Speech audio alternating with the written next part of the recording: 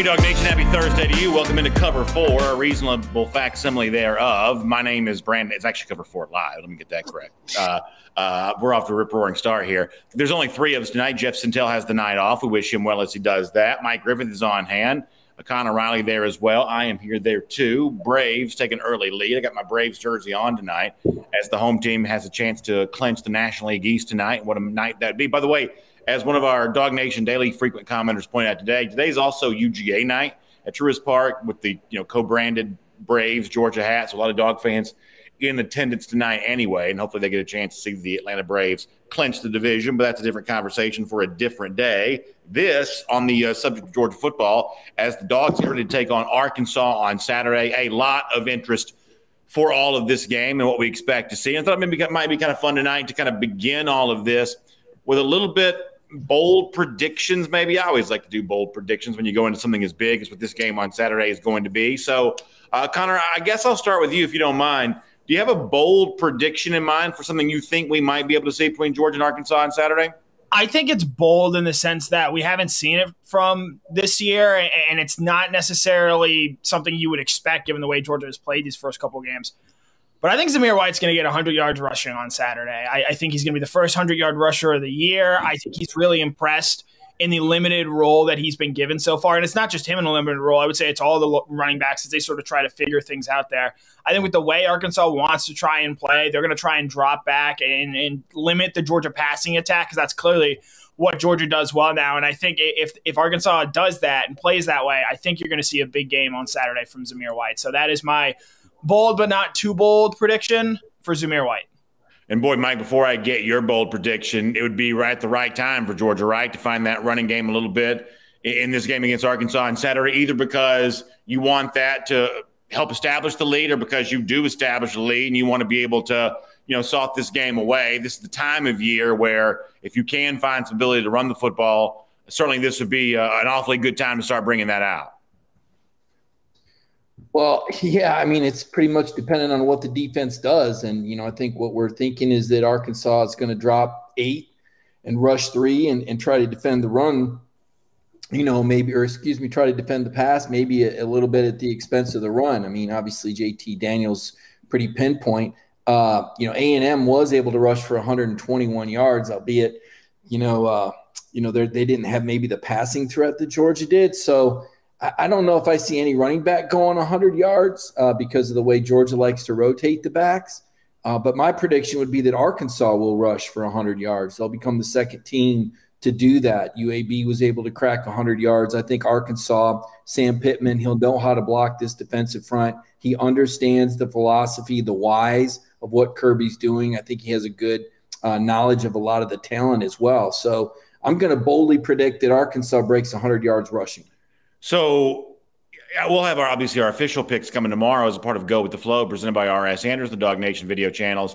But, Mike, if I'm hearing you say that you think that Arkansas is going to have some success on the ground, and I guess 100 yards may or may not be successful depending on how many times they try to rush it. But am I to be led to believe here that you think Arkansas finds a way to keep it closer against Georgia on Saturday? Well, I think early on, BA, so much of this has to do with the health of KJ Jefferson. I mean, here's a guy that's thrown for over 800 and rushed for over 200. The only guy in the league to do that. He's 6'3", 245. If the knee is tender, then Arkansas is not a threat at all. If this guy can't run the ball himself, the quarterback, then the threat is gone and Georgia wins this game handily. If they go to their backup, you could be looking to a shutout. But I've been led to believe that KJ will play. If he's limited, though, I take that off the table. What's tricky about this is both teams have quarterbacks that are banged up, and we don't exactly know how the staff is going to manage JT Daniels, and we don't exactly know how the staff at Arkansas would manage KJ Jefferson. But I do think that Arkansas has a very good offensive line. They returned 5 starters. I think Sam's knowledge of the Georgia defense plays into his favor. And Kirby, just like Arkansas doesn't want to give up the big shot, Kirby knows that Arkansas has some great players on the perimeter. So I think maybe you see Georgia back off a little bit, and I think that's what's going to create the running room. Connor, I want to get you back involved here, but since Mike brought it up, let me go ahead and just address this for a second. We'll get more into the injury situation later on the show, but Do you really think JT Daniels' supposed lat injury is a factor in this game on Saturday? Only if he gets hit. Part of me thinks that maybe this is Kirby Smart, sort of like what we saw against Clemson, where there was so much mystery around JT in the aftermath of that, where nobody knew he had an oblique injury going into that game. And then obviously he gets hit, injures it there on the first play against Clemson, severely limits what Georgia was able to do offensively that game in terms of throwing the ball downfield. And then you have the aftermath of that where he misses the UAB game. Part of me wonders if this is something similar where Kirby is now maybe, instead of trying to deal with all the questions about is it Stetson Bennett, Carson Beck, he's maybe getting out there on the front end of it where JT's still going to be the guy. He's still going to be the starting quarterback. He looked plenty good against Vanderbilt last week, dealing sort of with that same injury there. And so, if Arkansas is able to knock him around, Trey Williams leads the SEC in pressure rate right now. So Jamari Sire is going to have his hands full. Warren McClendon there as well. If JT gets knocked around some, maybe you worry about that a little bit. But if JT is able to be protected like he was the last two games against South Carolina and Vanderbilt, I think he's going to throw every meaningful pass in this game. Mike, how much of a factor do you think it's going to be? Well, I think Connor's right. I think, it depends on how Arkansas is getting a pass rush. I mean, this isn't South Carolina or Vanderbilt. I mean, this is a better football team. Granted, they're coming off an emotional high. They're probably a little banged up after a four-quarter game against Texas A&M, whereas Georgia, let's face it, is a very rested football team. JT Daniels, though, guys, he's only played one complete game all year, and that was the first game of the season. So I think this is something that's going to be managed carefully.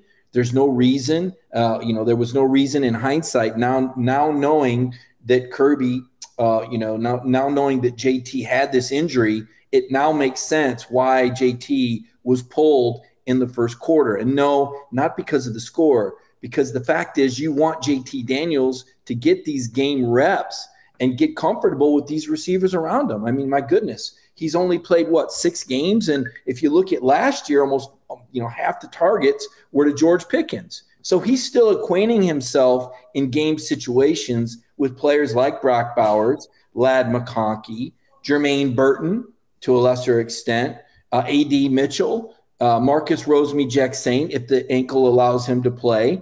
So JT needs game reps to be at his best, but Kirby's got to balance that with the risk, right? The risk reward.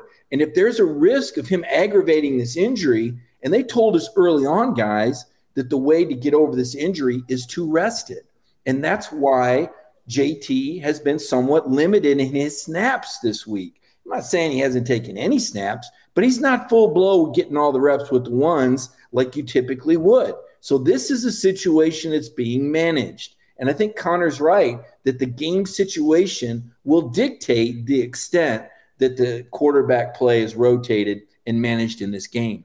I'll give you my bold prediction in a minute. I guess, Mike, the question I have about that, though, is so if Kirby Smart's just going to volunteer this information during the SEC Coaches Teleconference, if this is forthright and truthful, that's Kirby Smart's probably first time doing that, because most of the time he seems to work pretty hard to conceal injuries and pretend that they're, they don't exist when they probably very much do. We'll talk more about Tyke Smith and Darnell Washington as an example of that a little bit later on. So, I guess part of my reason for assuming that JT's probably fine is the fact that if he wasn't fine, Kirby Smart would be trying to keep it a secret as opposed to broadcasting. I mean, like the comparison I made on my show today was Bill Belichick putting Tom Brady on the injured list 3 consecutive years every single week, despite the fact that he started nearly 200 straight games, that sometimes the misinformation's about vomiting out a bunch of information as a bunch of is try to conceal a bunch of information. I guess that was the thought that I had about Kirby Smart, which is if he was injured, why in the world would Kirby Smart bring it up? Yeah, Sam Pittman already knows. And it's not Kirby Smart's not the only one in that program. I mean, there's 400 people with access to information. And if you think I just sit here and read Kirby Smart transcripts to report, then that would be pretty disappointing if that were the kind of reporter that I was. So, there's plenty of evidence out there. We've already seen it. The curious rotation against South Carolina, the 2-1-2-1. I mean, obviously Kirby Smart feels like Stetson Bennett needs to be prepared for game situations. And it's not because JT Daniels isn't a capable quarterback, right, Connor? Yeah, I mean, I've long given up on trying to understand what Kirby is trying to do with regards to injuries and saying guys are able to play or not. He said Darnell Washington and Tyke Smith were day-to-day. We're getting pretty close to 2 months without seeing them, play meaningful roles on this team. Who knows why Kirby does what he does with injury situation and statuses. Just from what I've heard and what I've been told, yes, JT is dealing with a lat injury. It is probably an extension from the oblique injury that he was dealing with at the beginning of the season. If he plays like he does against Vanderbilt and Georgia comes out and takes care of business, it's much ado about nothing. If this Georgia offensive line, which has been one of the better pass blocking units in the country this year, holds up well against an Arkansas rush, I think JT Daniels is going to be A-okay. Philip Hudson brings up an interesting comment in the comment section. Do other teams talk about injuries like Georgia does? It feels like Georgia's dealing with this each and every week. I guess here's the one thing that I'll say, just in quick response to that. If you gave me the choice of where Georgia is right now with Daniels, who's dealing with the minor dings and minor injuries that seem to come up during the football season, but when he has been healthy, he's played effectively. I think I would probably take that over what may or may not be going on with Spencer Rattler at Oklahoma right now, where he just seems to be a shadow of his former self right now, and Oklahoma fans themselves seem to notice it. And DJ Uiagalelei right now is not really blossoming into, at least in the early stages of this season, the five-star quarterback maybe a lot of folks think he's supposed to be. I would say that C.J. Stroud at Ohio State's kind of dealt with some similar type stuff, and that thus far I would say that when I've seen him, he's kind of only been okay. So given the choice of players who've been healthy and played and maybe not been great, or a player that's been really pretty strong when he's been healthy enough but not fully healthy for the season, I think I'd probably take the scenario that Georgia is in on that, as opposed to some of these other would-be championship contenders that really, frankly, have a pretty disappointing, start to their season, at least when it comes to the quarterback play.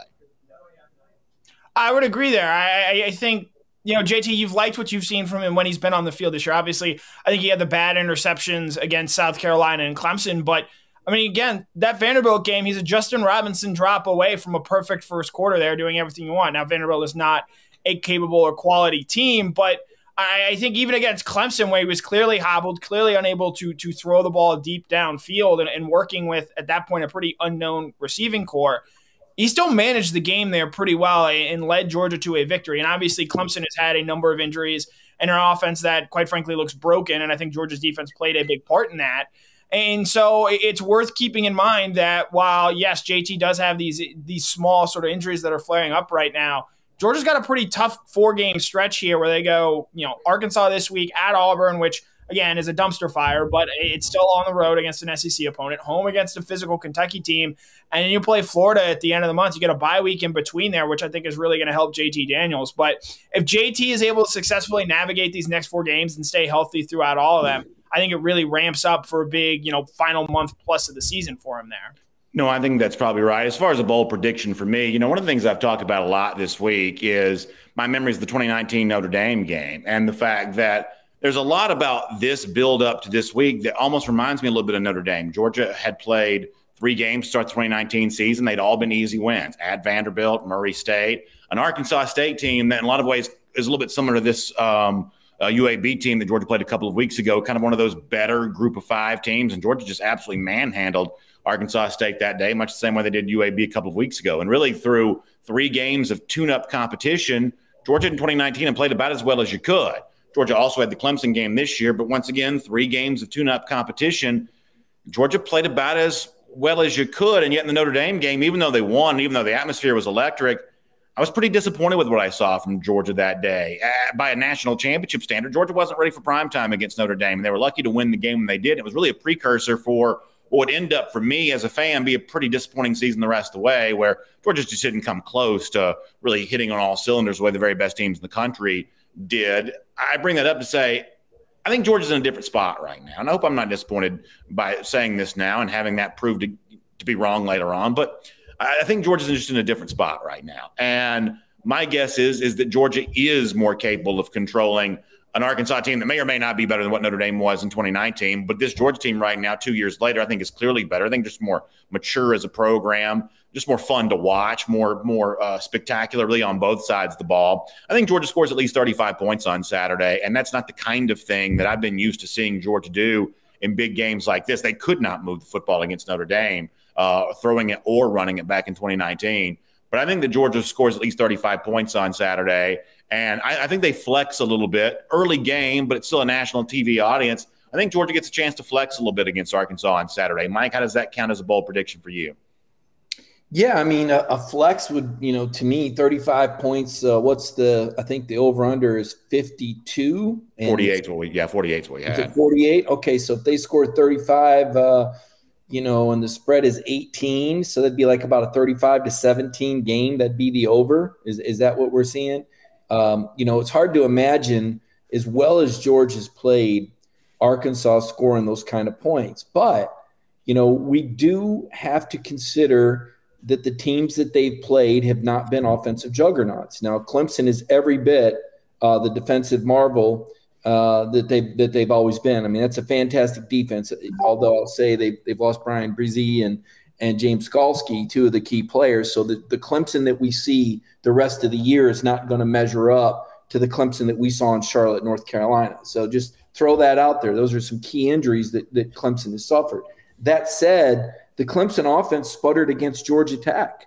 The Clemson offense, didn't look good against NC State. If we look at some of the other opponents Georgia's played, UAB is not enthralling to me, and yet they were able to rush for more than 100 yards, 60 of them in the first half against the starters. I went back and looked to make sure those weren't, cheap yards in the second half. How was UAB able to crack 100 yards? South Carolina actually scored more points against Georgia than they did Kentucky, right? So I've got questions like Kirby Smart said, and Kirby Smart said this Wednesday. He's not buying the hype yet. He says that the verdict is out. And so I think he's challenged his team to say, okay, look, people are saying we haven't played anybody. Here comes a top 10 team. Let's see how good you guys really are. And they catch Arkansas at the right time, coming off a physical matchup, noon kickoff on the road. And I think the defense will play really well, Brandon. I do. But I still think Arkansas is going to be able to make some plays deep on this Georgia secondary. Let's remind folks, no Jeff Sintel tonight. He's just off. Sometimes I say on assignment. Jeff is not on assignment tonight. He's enjoying a night off, and we'll allow him to do that. It is Cover 4 Live, though. This is sort of like back in the old days when Demolition had 3 members, but 2 of them would defend the tag team title. That's kind of what we are tonight. It's Cover 4 Live, but at any point in time, you may see 3 of us in the ring together, and that's what we have going on tonight. Mike Griffith, Connor Riley, I'm Brandon Adams, and happy to have all of you with us here this evening. Those are our bold predictions on Georgia and Arkansas. You can continue to give yours in the comment section there as well. In fact, we'll love to read a lot of your comments as we kind of roll through tonight with everything else that's going on. We did talk some JT Daniels a little earlier, but we'll talk about the rest of this Georgia injury situation here for a moment right now. It seems like that while Tykee Smith, Darnell Washington are maybe back and maybe practicing, the sense that I get, Connor, is they're not big impact players in the game on Saturday. I do take Smart at his word when he talks about the idea of being game ready and working the way back into shape on that. So, boy, for some of these guys, we kind of had this Arkansas game circled on to get them back and get them contributing again. It seems like the real weight may last a little longer than Saturday. Yeah, I think maybe now a more appropriate target line to see them close to the 100% mark would maybe be that Florida game. You hope for Kentucky. You hope you see increased reps across the Arkansas, Auburn, and Kentucky games. But looking at the schedule and the way that it is, Georgia knows they need to be as close to 100% in that game against Florida as they can be, because that's going to determine the SEC East and maybe even the SEC champion outright this year. And so because of that, Darnell Washington, look, Georgia doesn't need Darnell Washington or Tykee Smith to beat Arkansas. They don't need a Dominic Blaylock out there to win that game. I do think they probably need JT Daniels, though. As Stetson Bennett showed a year ago, he lit up that same Arkansas defense for pretty well there in the second half. So I think ultimately the plan here, and maybe this is Kirby doing a better job of adjusting expectations when it comes to injuries and players returning. I think, maybe, I'm not even 100% sure that we see Darnell Washington and Tykee Smith this weekend. If we do, it's going to be in extremely limited roles. And, maybe they play a little bit more next week at Auburn, maybe a little bit more against Kentucky. But really, the game for them to be 100%, well, I think a lot of people anticipated that it would be this Arkansas game. It might now actually be the Florida game there at the end of the month. I mean, Mike, how concerned do you think Georgia fans should be about the fact that, wide receivers, you mentioned Marcus Jackson a little earlier. Obviously, the Kieras thing, the Dominic thing continues to linger here. Tyke and Darnell have always been kind of mentioned together because their injuries were at least seemingly somewhat similar, and they happened around the same time there too. The fact that you can't quite get out from underneath that cloud yet if you're a Georgia fan, how concerning do you think that is? Well, I'd be more concerned about the strength and conditioning last summer than I would be what the current situation is, because I agree with Connor. I don't think you need these players to run the table against Arkansas, Auburn, and Kentucky. I'm not even sure you need them to beat Florida, frankly. And the good news is you've had other players emerge, right? It's next man up. You always think you can't live without this guy until the next guy steps up. And I was just so impressed with Ladd McConkey. Obviously, we've all been impressed with Brock Bowers, and John Fitzpatrick is doing yeoman's work as a tight end in a very Charlie Warner kind of way, which is to say effective. I mean, he's a 6'7", 250 guy that can block. He's not a potential superstar like Darnell Washington, but, there's not much you can do. Originally, they had targeted the Vanderbilt game to come back, and I think Kirby was being honest Monday morning, BA, when I reviewed the timeline. I don't think there were any games played. I think he genuinely believed going into the week that these guys would be ready. He'd left them at home from the Vanderbilt trip to have a couple more days, and they went out there, and after 2 days of practice, he spoke to us after Tuesday and realized that these guys weren't quite ready. So I think he was being honest. I don't think there were any games played. As for the day-to-day thing, I think Kirby was just upset that the news had slipped out. And sometimes he can be a little knee-jerk stubborn on things like that. But I'm with Connor as far as the importance of their return.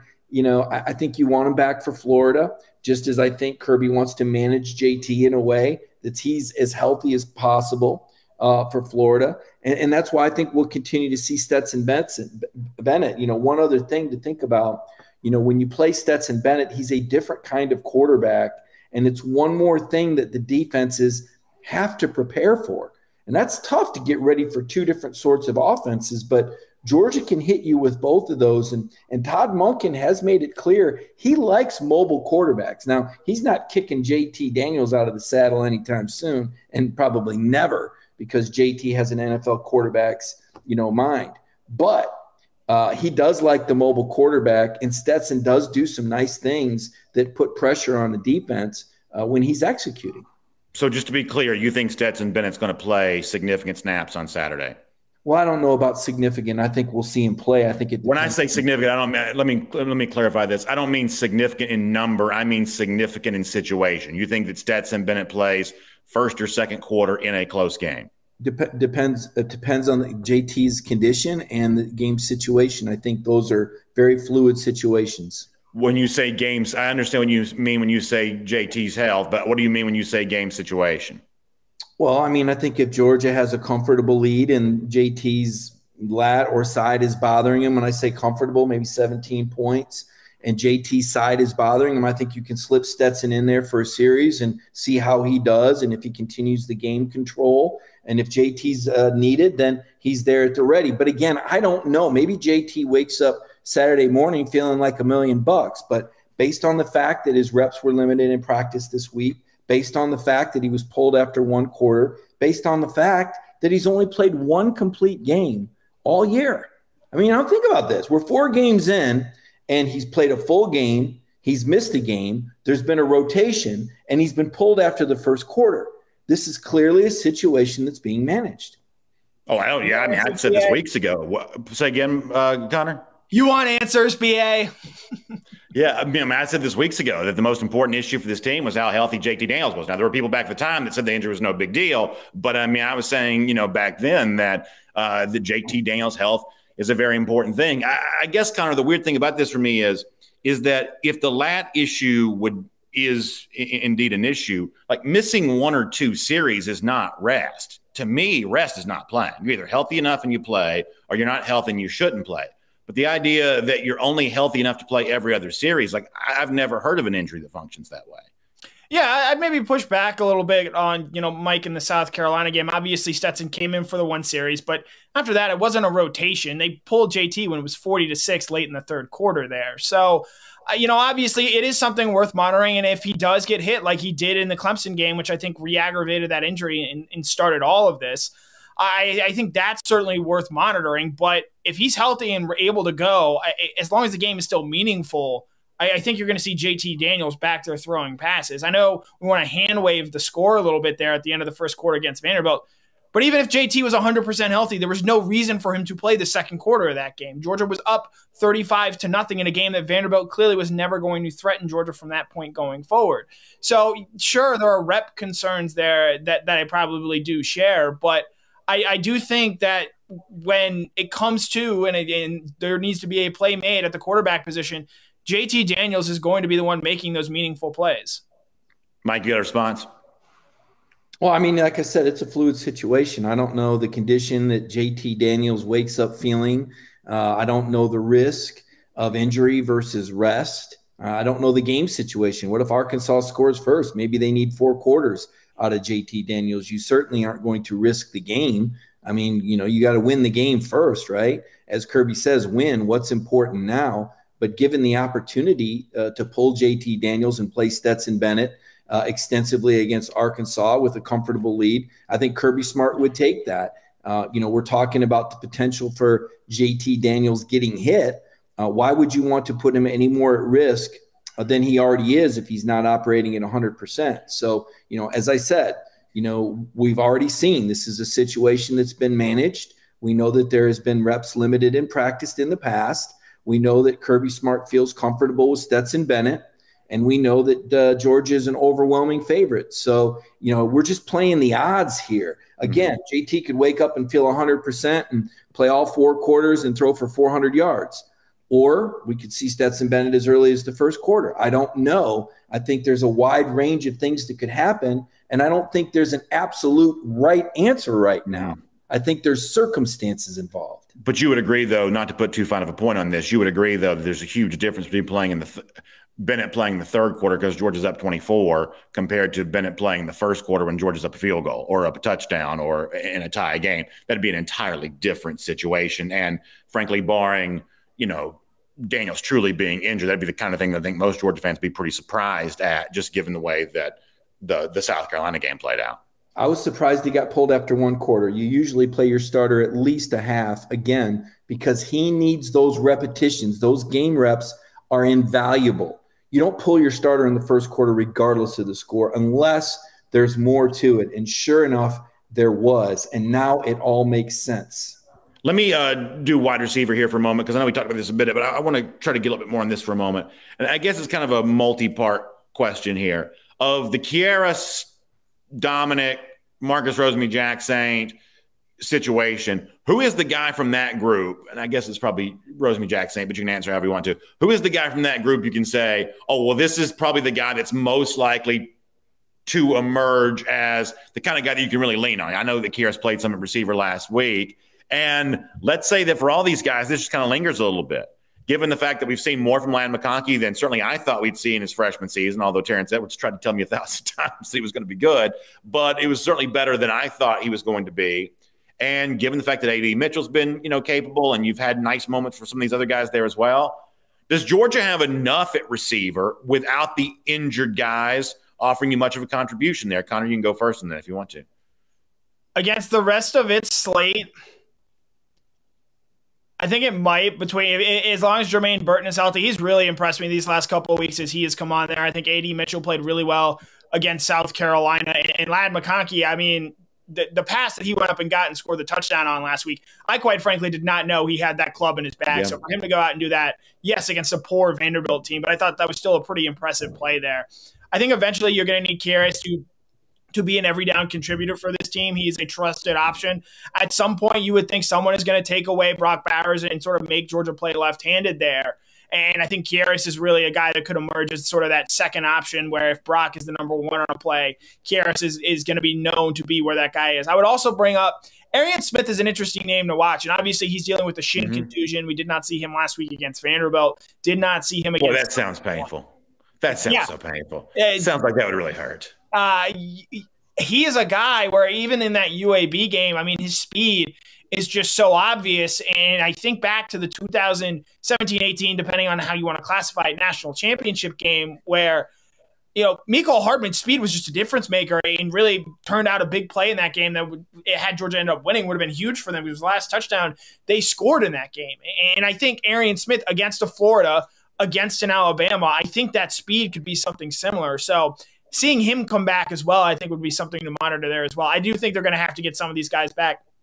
And I do think, Dom and his injury, I think maybe the Florida game is probably a more realistic target for him, just given the hamstring injury and what we know about hamstrings. It's similar to a lat or oblique. It's just rest. That's the only way it really gets better. And so while he's working, it sounds like he's over the knee injuries as far as we know, but it's that hamstring that is really keeping him out right now. Mike, let me ask the question a different way. Do you think Georgia could beat Florida with the 70-man roster it took to Vanderbilt last Saturday? Yeah. So it sounds like if that's the case, then do they come back? How soon do they come back with the Karrases and the Darnells? That maybe that's just not that significant of a question given the way this current team is playing then. No, I think it's a fair question because I think that you want balance with this offense and you want it to evolve. Again, last year's offense was kind of just thrown together. You went through 4 quarterbacks. You didn't have a spring. There really was never a settling effect, right? JT came in. First game, had to produce 400 yards because they couldn't run the ball. Second game, blowout. Third game, performed well, but took a pretty good beating at Missouri, truth be told. And then the last game, you had this hodgepodge offensive line against this fired-up group of 5 team trying to make history. This year you start out with a tremendous Clemson team that throws you a curveball with their defense that you're not expecting, and then he doesn't play the second game. Right? And then the third game, he gets pulled on the third series for Stetson Bennett. And then the last game, he gets in one good quarter. Right about the time you're thinking, this is the Georgia football team you want to see, he gets pulled out after one quarter. And at the time, we were irate, like, what in the world? Let this team do what it does. But now we learn that JT is managing an injury. So the amount of time that JT can get with these players in game situations is invaluable because, guys, we're talking about a national championship mentality here. And so when we provide critical analysis of Georgia and say, we wonder about this or we wonder about that, we're not talking about on an 8 or a 9 win game scale. We're talking about how does it measure up to a championship level standard. This receiving core is nowhere close to what Alabama's or what LSU's or what Clemson was the last 3 years. In fact, if you look at the conference numbers, they don't really rank at the top of the league at all. But they're effective and they're efficient. And that's the magic potion is efficiency. We keep talking about it. They haven't had a run from a running back longer than 23 yards in 4 games against 3 really bad football teams. And you can't break off a run longer than 23 yards. So these are – but they're efficient, right? They're averaging 5 yards a carry. So, we're kind of, comparing Georgia to where we think they got to be to win a national title. So – to your point, every person that can contribute is important. Karras especially because he's a leader, right? And because he's a go-to guy that you can count on to be assignment sound and catch those third down passes. Marcus Rosemy-Jacksaint, yes, he's done some nice things, but AD is going to fly by him on the depth chart anyway because AT is a true deep threat. I don't know what we're going to see out of Dominic Blaylock. I hope sooner the better. But this kid's been out over a year now. The hamstring has followed the knee. You wonder where he's at mentally after such a long break from football. Where does he fit into this offense? Is he better than any of the guys that are out there? So I think every man counts. Every man is valuable. So to your point, but of those 3, BA, I would tell you I think Karras Jackson is the most important. I think, Connor, the point that I'm building to here is that I do think Georgia can probably beat Florida with the 70 that it had last week at Vanderbilt. I think it takes more than that to beat Alabama. And I'm not quite sure what that is, whether it's like, okay, you're in the 2 tight end set because Darnell's back, and now your running game's more effective because you have the extra blocker, and they're obviously also throwing to Darnell there as well. Or one of these receivers becomes that really, truly reliable weapon to kind of go along with what Brock Bowers has been thus far this year. I almost don't know what the added element is. But when I think about the fact that in December, I do believe Georgia will be playing Alabama, and I do believe that's going to be viewed as a very tough game because I think Alabama is about to play some good football. When you start thinking ahead to that, boy, from something of this injured stew of players here, I got to have a pretty darn great player emerge from that to give me that one more big weapon to go along with what I think the Georgia offense actually functioning pretty well right now. I think through 4 games, this is probably, even with the bad Clemson game, this is about as smooth as I've seen Georgia playing offensively under Smart. But I need that one more big weapon. Somebody from this injured group's got to give me that if I want to beat Alabama, I think. Right. The thing with these injuries is that we all thought guys like Kearis Jackson, Dominic Blaylock, obviously before the second ACL injury, Darnell Washington, we all thought these guys were going to be potential difference makers, not just in games against South Carolina or Arkansas, but potentially in games at the end of the season against an Alabama, against an Ohio State. And while the emergence of Brock Bowers is nice, it's worth keeping in mind, and Ladd McConkey is a redshirt freshman, Brock Bowers is a true freshman.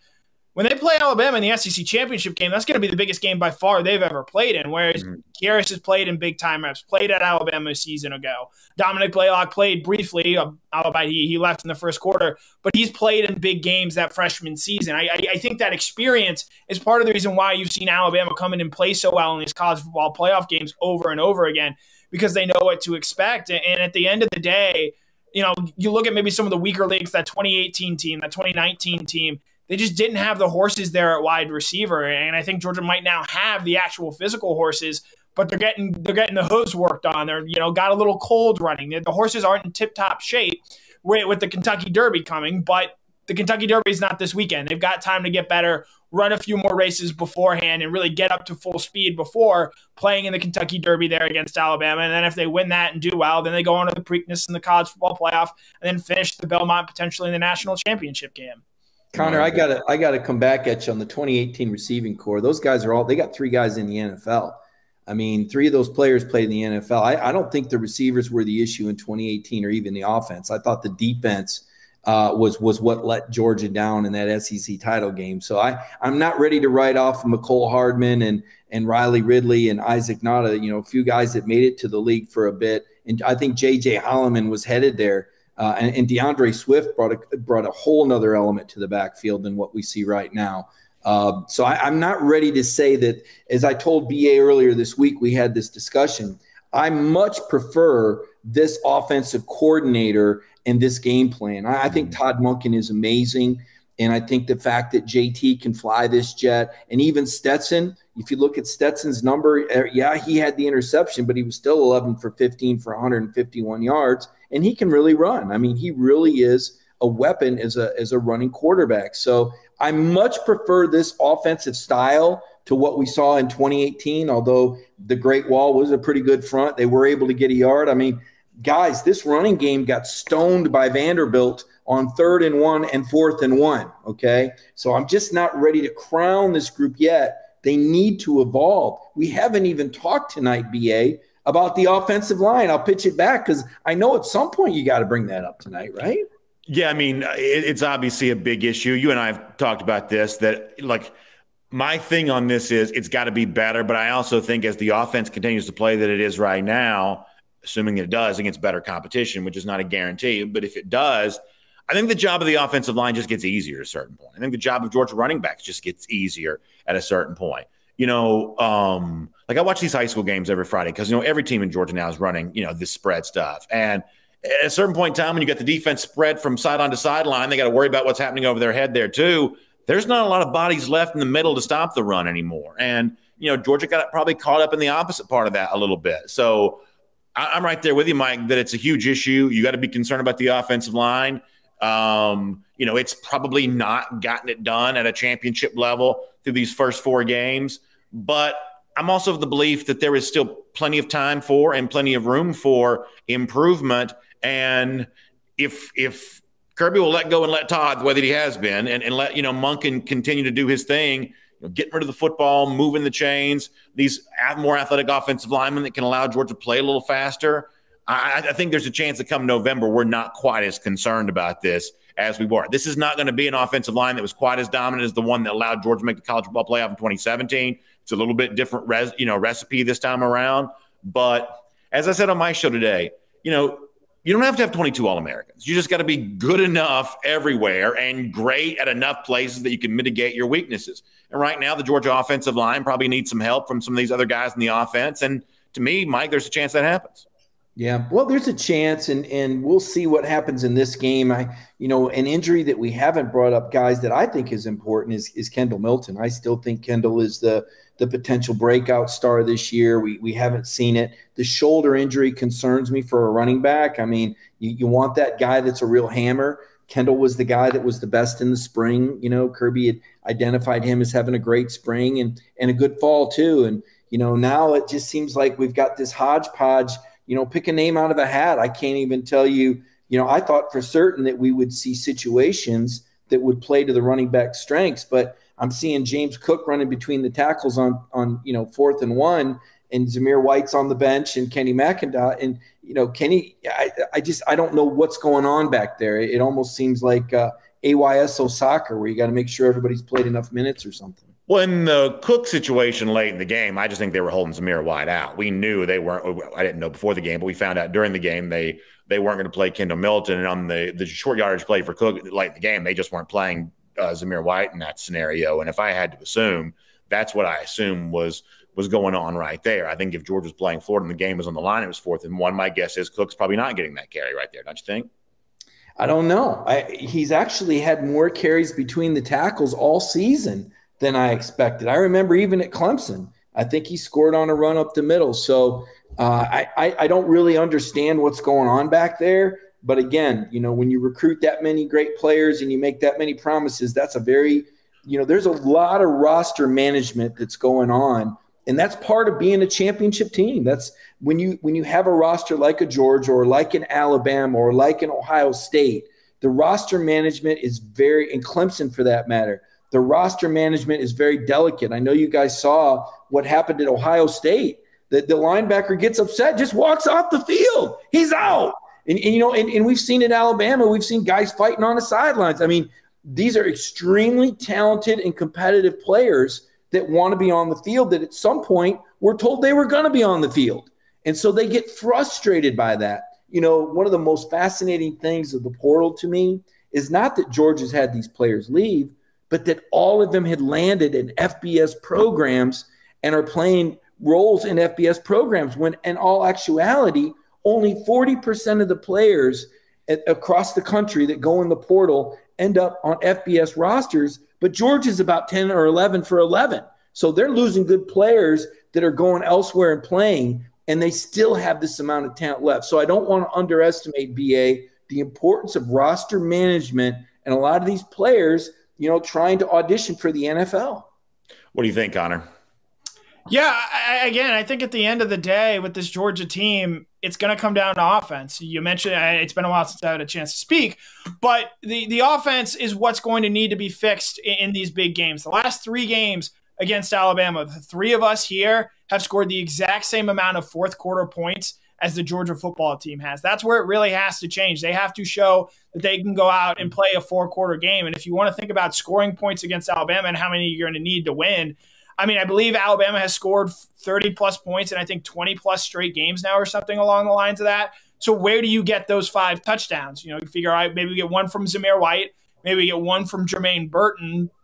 You think, all right, maybe we can luck one in on defense or special teams. Can you get one from Brock Bowers? Can you get one from Akirus Jackson if he's healthy? Where do the points come from on this Georgia team? I think that's the storyline to follow when they play in bigger games. I think this coming weekend against Arkansas, it's going to be an interesting test, just given the way that they play and the way they want to try and drop coverage and make you play sort of a soft zone, similar to what we saw Clemson do against Georgia in the season opener. How Georgia goes about scoring points in this game is going to be really interesting to me in terms of, all right, because I think we all here expect Georgia to win, but if Georgia's able to put up, say, 31, 35 points in this game, where do all those points come from? You're asking where the 35 would come from in a game like this? Yeah, or just how does it get not I don't need answers, but how does it get built up to where you're getting those 5 touchdowns from how many ever different? I mean, right now, just simply speaking, I see probably 3 from the air and 2 on the ground right now is about what I see. This team is better throwing the ball right now than they are running the football. That's just what they're better. Mike, are you intentionally looking at me right now? That's pretty impressive.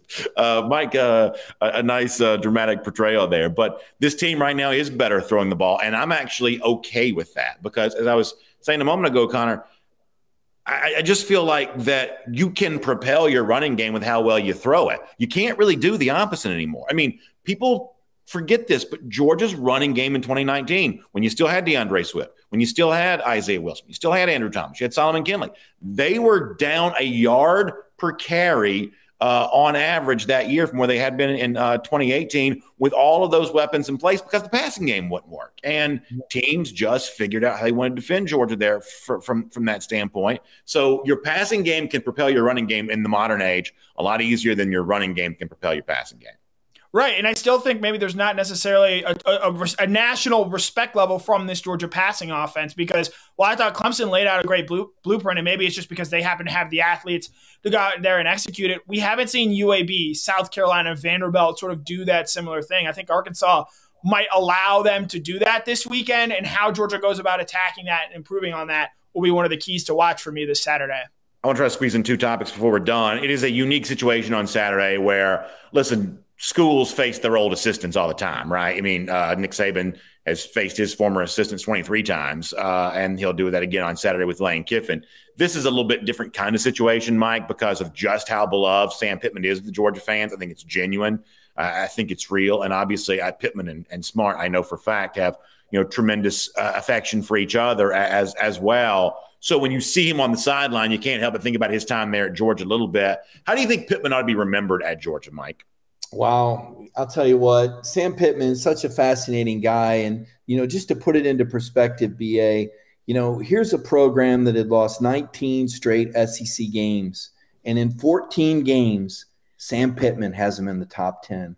Mm-hmm. I think this is as big a turnaround as I've seen it in SEC school in the last 30 years. Terry Bowden took a 500 Auburn team and led him to an 11-0 season that I covered in 1993. That was pretty remarkable.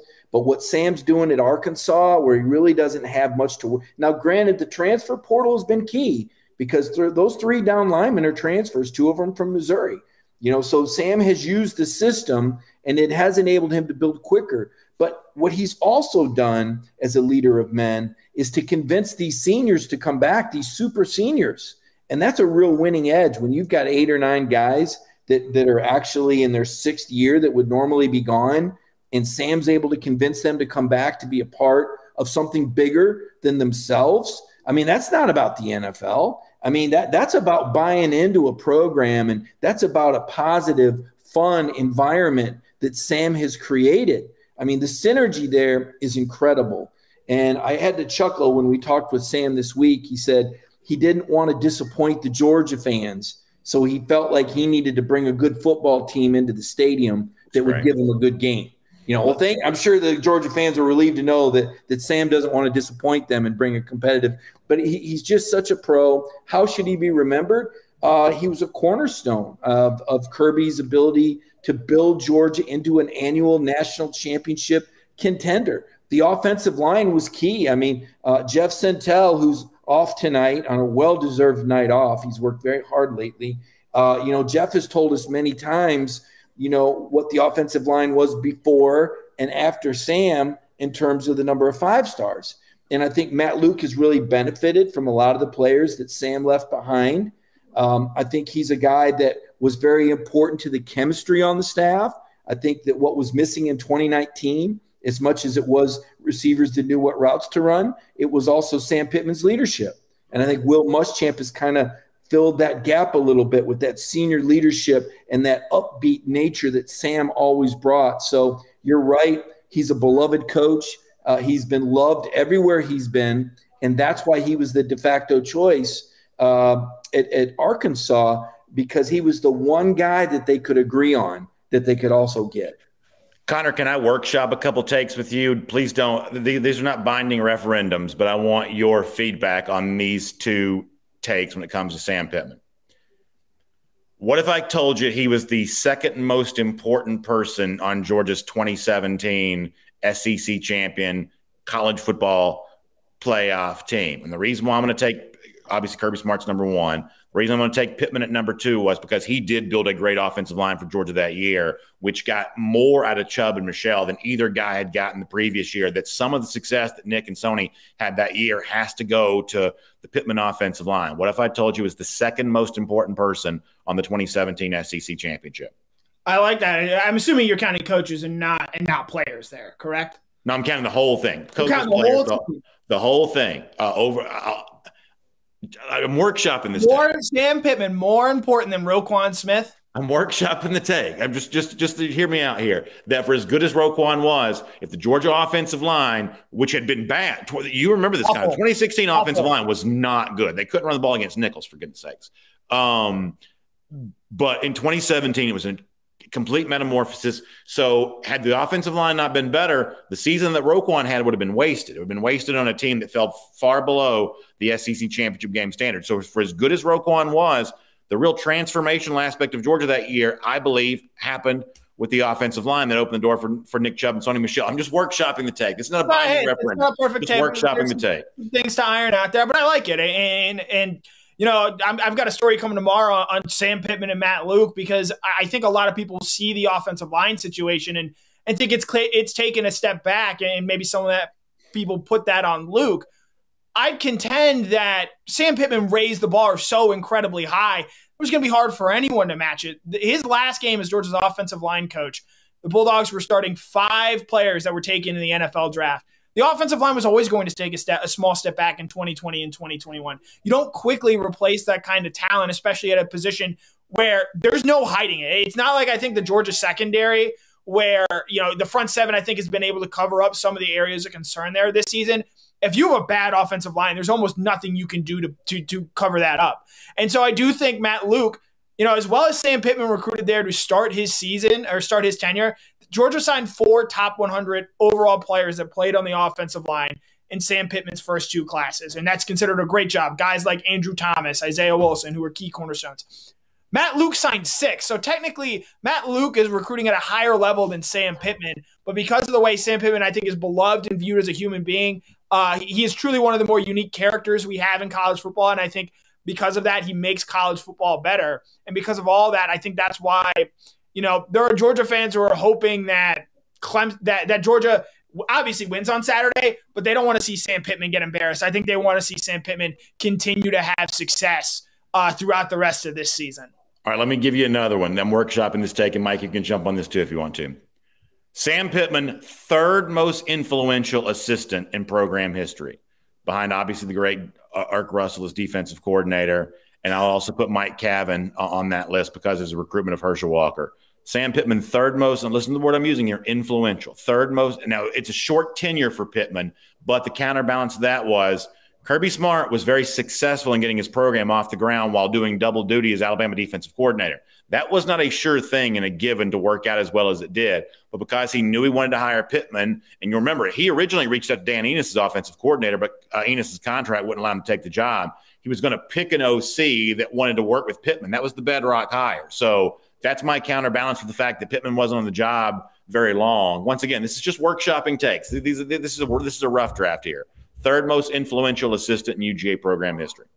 Now, this isn't a binding referendum, is it? Not a binding referendum. Not okay, a binding referendum. I want to make sure. Well, I'm going to disagree because Mark Richt had a running backs coach who proved pretty critical to Georgia's success by the name of Kirby Smart. So technically, Kirby was an assistant, and I believe that he's been more influential to Georgia football. And get this, I'm going to tell you Ray Goff. Ray Goff was a Vince Dooley assistant, but his importance is that he eventually came to Georgia and recruited Kirby Smart. And Ray Goff was also the MVP of the SEC when Georgia won the SEC championship his senior year. I would say he's certainly in the top 10 because of the short time in his duration. And I really hate to stick a pin in it or let the air out of the balloon. Had Georgia won a national championship, I'd be all in. But they didn't. And because they didn't win the big prize, I think that brass ring is still out there for someone to grab. I do think he's tremendously influential. I think your point about 2017 is absolutely correct. But I also don't want to underestimate Mel Tucker. Mel Tucker came in and did a pretty fine job there for Kirby Smart as Kirby tried to build that program. We see what Mel's doing right now at Michigan State. and it's not quite as impressive as what's happening at Arkansas, but it's close. And so I can't make that sort of referendum, whether it's temporary or binding, but I can absolutely see where you're taking the point, and that is one thing I would agree with you on. Connor, third most influential assistant in program history. What do you say? Can I throw Mike Bobo on there? Specifically, his job as an offensive coordinator. I think you saw he was a big reason why that offense really shined in the early 2010s there. Came just as close as Georgia did in the national championship game to beating Alabama. Had him right there on the doorstep. And I would also – I'm going to throw Todd Monken out there. Again, this may be a little bit more of a projection than what has necessarily been done to this point. But I think similar in a way people now talk about Lane Kiffin and they talk about how he really pulled this Alabama offense forward. I think in the years to come, as Todd Monken eventually moves on, gets a head coaching role somewhere else, as we see this season continue to unfold, I think Todd Monken is really influential in what this Georgia program has done and the way it has changed, because for so many years, Georgia was always a run-first program. And they've had great running backs, and they've merited doing that. But with the way that college football has been played and changed over the last 5 seasons, Georgia, unfortunately, is going to have to adapt and move to a pass-first system, or a system where you're scoring a majority of your points because you're able to throw the ball effectively. I think Todd Monken has done a really good job of drawing things up and scheming things open. Even in games that have been blowouts this year, he does stuff in games that are just so creative and I think really open a lot of things up and must make things very difficult for defensive coordinators. And so, while it's a little bit of projection, while Sam Pittman obviously did great work here, I would throw 2 Georgia offensive coordinators there in Mike Bobo and Todd Monken. I'm a little bit surprised that no one brought up Brian Van Gorder, who was Rick's first defensive coordinator. My argument against Van Gorder on this list is, while Willie Martinez was obviously nowhere near as good as Van Gorder, Georgia did win an SEC championship with Martinez as DC. And for whatever reason, Brian Van Gorder was never the same after his time at Georgia came to an end. And that's one of those things. I'd read a book on this subject. How a guy could be that impactful as a Georgia defensive coordinator, and then after that, never had any professional success. And I don't say this, in any way, just objectively true. Never really had anywhere close to that level of professional success. Again, I'll never understand how that could have been the case, but obviously Van Gorder is another one of these names that'll come up. All right, let's kind of broaden things out to finish things up here on Cover 4 Live here for a moment. We got a big slate of SEC games. This is the best slate thus far this season. That's not even close, and it's arguably one of the better slates of the entire year. It's going to be really, really fun. Georgia-Arkansas is obviously one of the main events. Alabama-Ole Miss, clearly the other, but there are intriguing games with LSU and Auburn and Kentucky and Florida. Even to a degree, seeing if Tennessee can finally scratch for a win in SEC play at Missouri. There's some fun stuff going on in the league here this week. Mike, what do you think is the most interesting intriguing SEC game here this week? It doesn't necessarily have to be the best outside of Georgia. That's probably clearly Alabama-Ole Miss. But which one interests you the most? Well, I kind of like drama, so I'm going to go with Auburn at LSU because I think there's a lot of high-stakes drama playing out on the Plains with the receivers coach being fired this early into the season, the legacy quarterback being benched, the ruffling of feathers from Brian Harsin, and the COVID shot, as you referenced humorously earlier today on one of our tapings. People don't want to miss that show, I promise you. Sure. The big show tomorrow is going to be awesome. I'm telling you, this is one of those games where the loser of this game may not be coaching at his school next year at this time. And I know 1 year would be a quick fire, but when you're not from the South and you come down here, if they decide they don't like you, you don't last very long. If you're from the South, you get a bit of lenience and you're one of the good old boys and you get passed around and you end up somewhere else. But Brian Harsin, he's not like others from these parts. And, being a Maverick, and I speak from experience, if you're going to do things differently, you better be right a good amount of time because people are really quick to throw you under the bus if you're not willing to comply with the norm. So I think Harsin needs this win. Conversely, I believe that Ed Orgeron needs the momentum greatly. Now, he escaped Mississippi State with a victory, but this is a night game at LSU. This is exactly the kind of game that LSU is expected to win. It's also a revenge game from last year. So there's a lot of factors here, as well as the quarterback from Auburn, being there's a lot to that. There's a lot of drama to that game. And then just the circus, the aerial show that we're going to see and Alabama and Ole Miss and what types of theatrics or funny quotes or Twitter comments that Lane Kiffin comes up with to distract from the fact that he still hasn't coached a team with a good defense.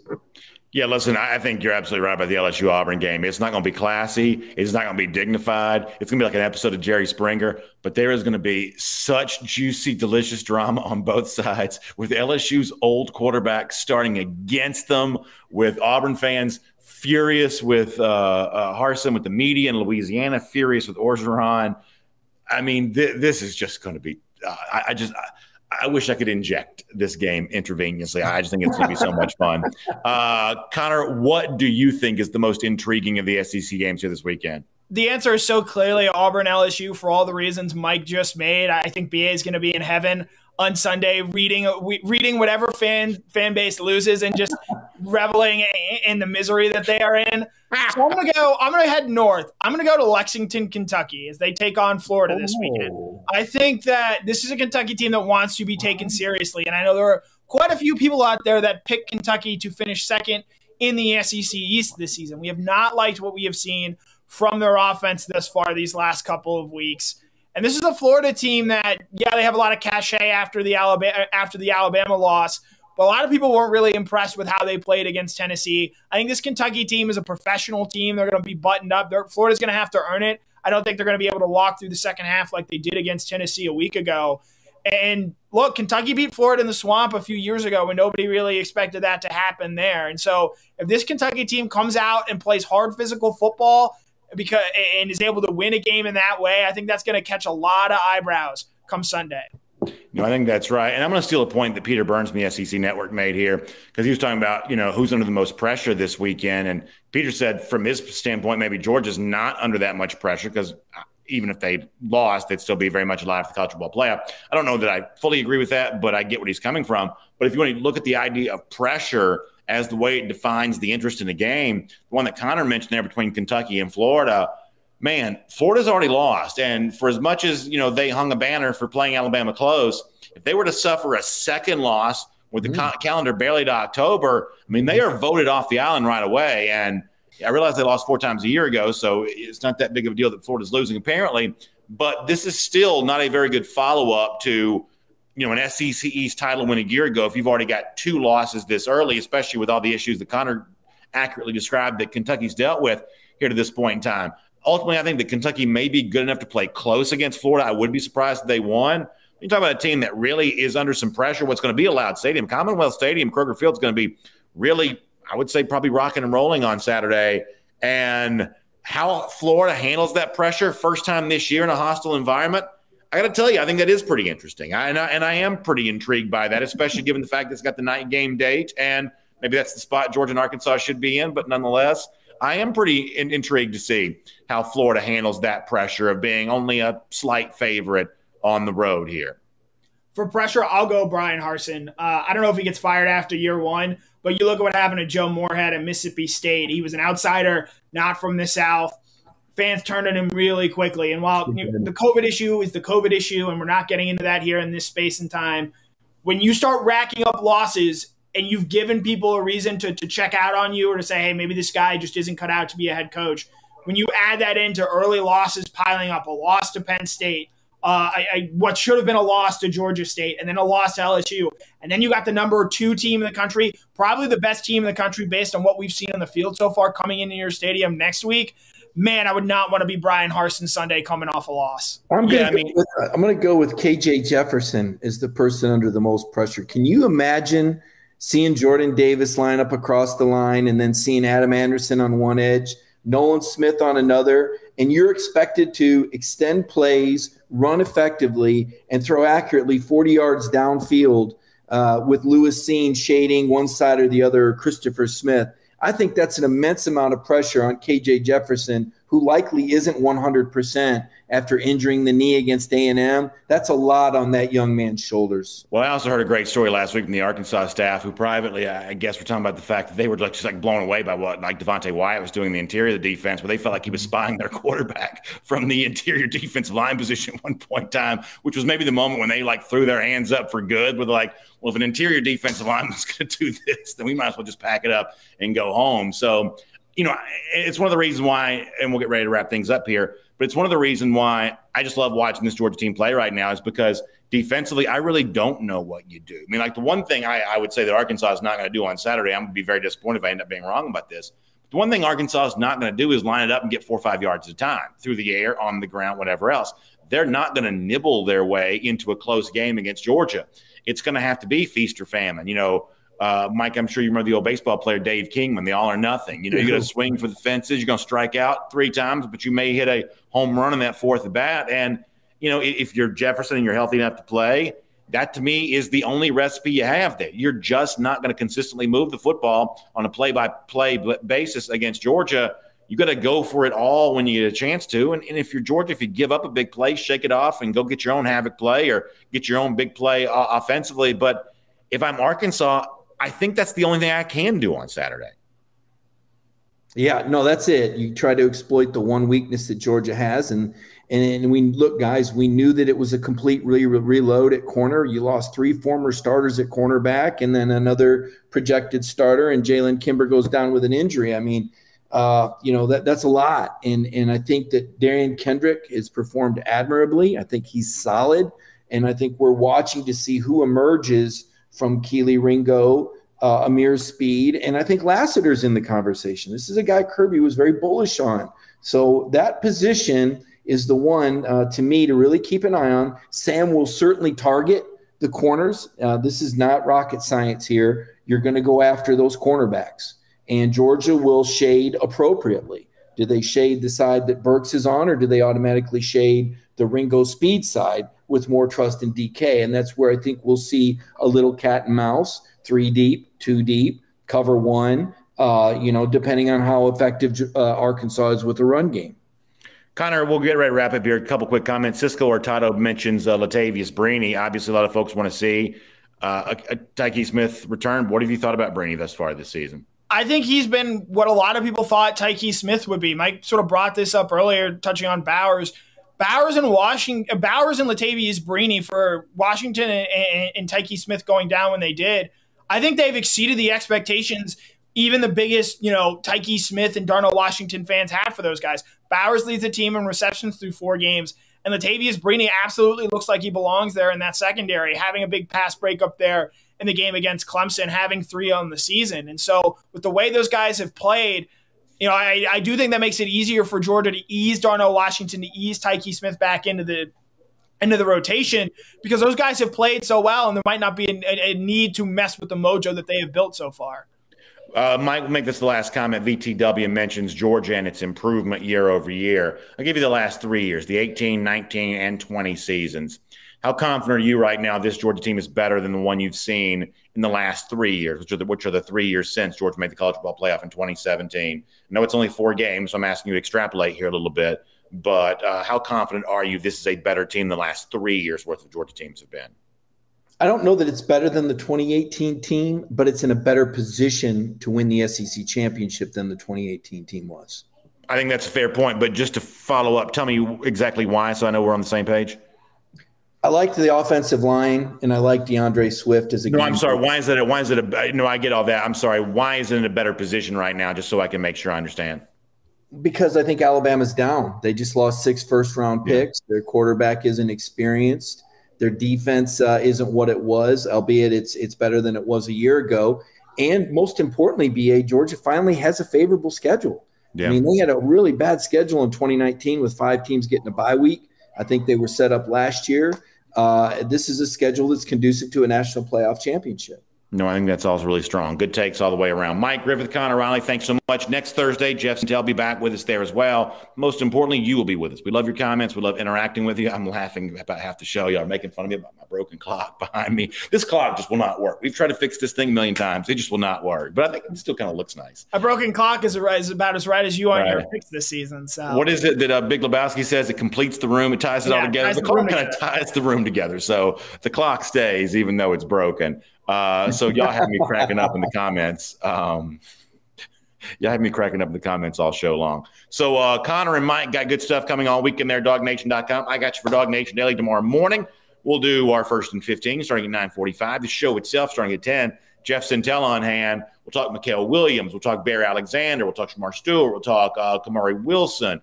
We'll talk a whole bunch of names that are allegedly going to be in the building on Saturday for Georgia, Arkansas. So a lot to do.